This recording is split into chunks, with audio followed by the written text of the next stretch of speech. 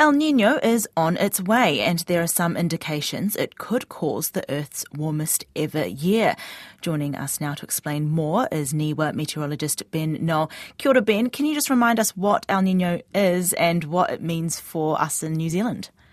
Kia ora, Perlina. So El Niño is a climate driver.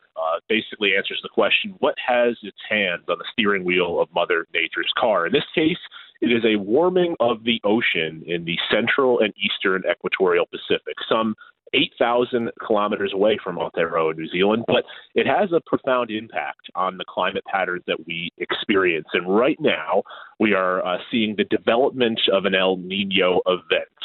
And it is consistent with the one that we have developing now, some of the stronger events that we've seen over recent decades, such as 2015-16, 1997-98. So it has caught the attention of climate scientists, and it may begin to impact our weather patterns here closer to home in the coming months and seasons. Okay, so how warm are we talking? Yeah, so ocean temperatures in the equatorial Pacific right now are approaching 1 degree Celsius above average. But as we look toward the spring and summer, we could be seeing conditions warmer than 2 degrees above average. Again, that's near the equator. But what happens as the El Niño event matures is that warm water gets redistributed across both hemispheres, the northern hemisphere and the southern hemisphere. And that is what leads to those record temperatures on land. So some of the discussion around potentially seeing our warmest year on record, 2023 or 2024, is tied to this developing El Niño and all of that warm water that is building up near the equator right now.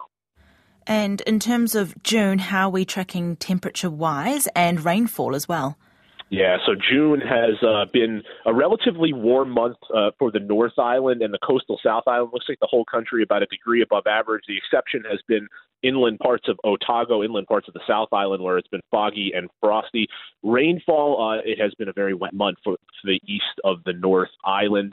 Much of the rest of the country, though, has had a lower rainfall than normal during June, and that is with El Niño one thing we're keeping a very close eye on as we go through the rest of winter into spring. It can mean more westerly winds for New Zealand, southwesterly winds, which can bring colder air masses, such as like we're going to get this weekend, cold and snowy conditions. And it can also lead to a drying of the soil conditions in the east of both islands. So those key agricultural areas, Otago, Canterbury, the Wairarapa, need to keep a close eye on El Niño because some of the big El Niño events past have led to dryness and drought in those areas. So we'll be watching them closely through the rest of this year.